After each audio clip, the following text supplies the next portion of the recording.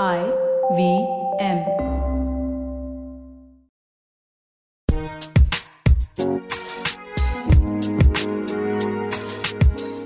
Hello and welcome to States of Anarchy. My name is Hamsini Hariharan. Every week on the podcast, we discuss important questions in global affairs and foreign policy, all in the hope of making a little more sense of the world around us.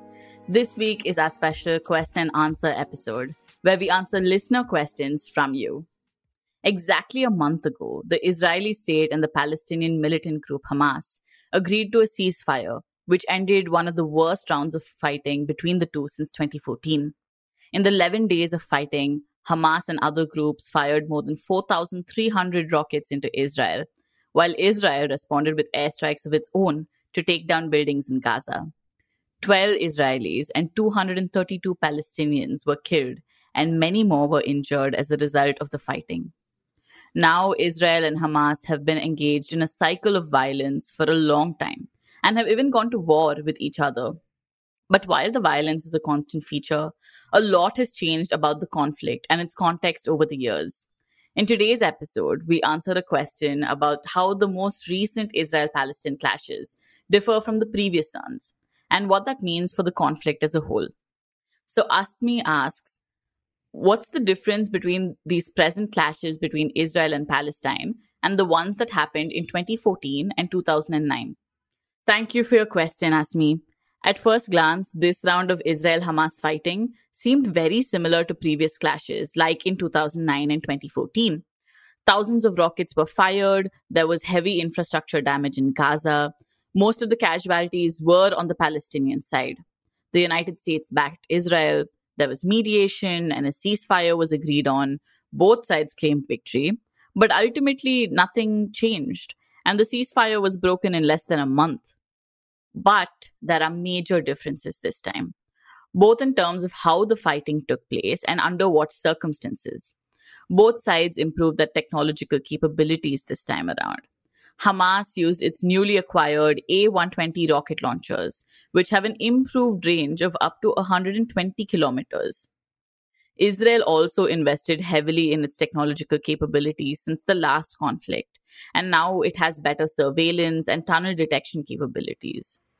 During this period, Israel has also invested heavily in the Iron Dome, its air defense system, to the point that it can track multiple rockets at once, making the usual Hamas strategy of overburdening the system less effective.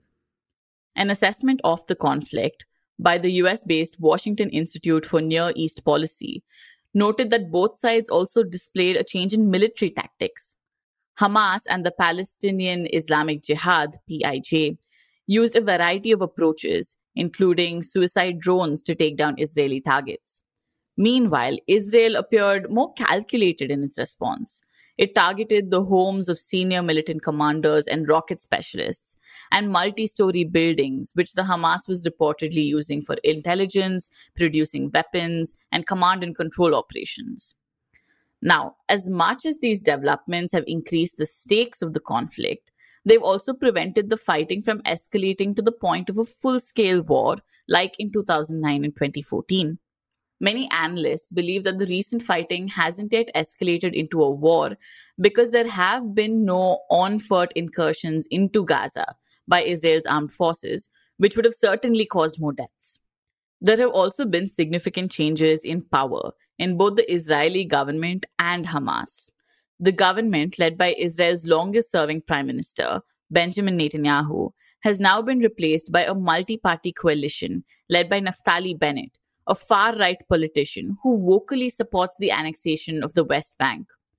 Meanwhile, the radical Hamas group has also emerged as a much stronger force compared to its political rival Fatah, the party of the current Palestinian president Mahmoud Abbas.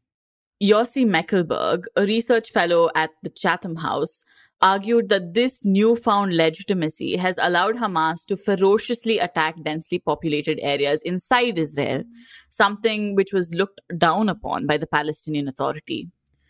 These are the changes which have dominated media coverage of the conflict over the past couple of months.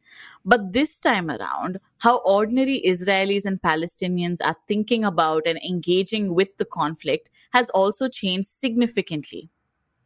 In the recent weeks, there have been reports of unprecedented communal violence in a number of Israeli cities between Arab citizens who protested against Israel's actions and far-right Jewish settlers. This unrest is particularly disturbing because it threatens to undo the integration of Israel's Arab citizens, who count for about 20% of the population.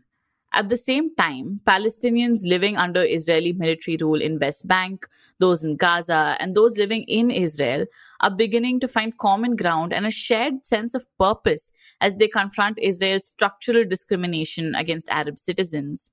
In an article for the Washington Post, the academic Dana El-Kurd pointed out that younger generations of Palestinians are leading most of these protests, and that there is a chance that their sustained mobilization could lead to the formation of a new power center for Palestinians.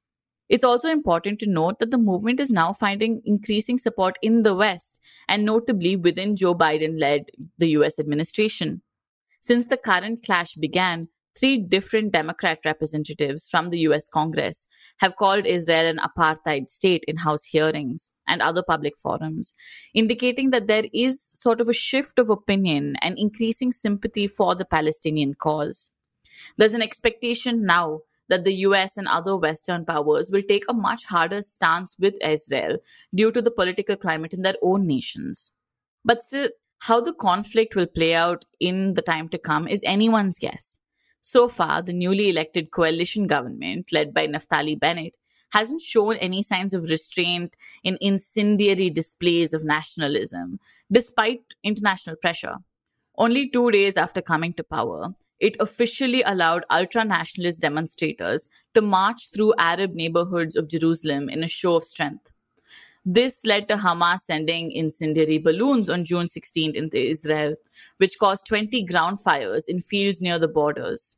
Israel isn't really one to back off, and so it responded with airstrikes on Gaza City.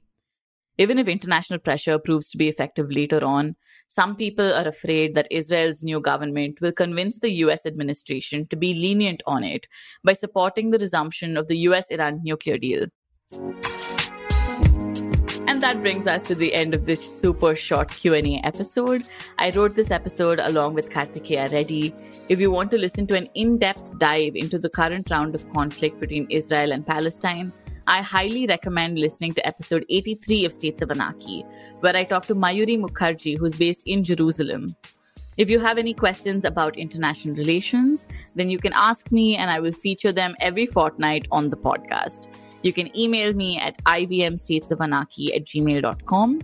You can also send me a DM on Instagram at States of Anarchy or on Twitter at HumsniH. Also, follow our Instagram page for quizzes, fun posts, news roundups, and so much more. If you want to support States of Anarchy, then recommend us to at least one friend. You can also leave us a rating on iTunes. You can listen to States of Anarchy on whatever podcast app you use. We'll be back next Tuesday.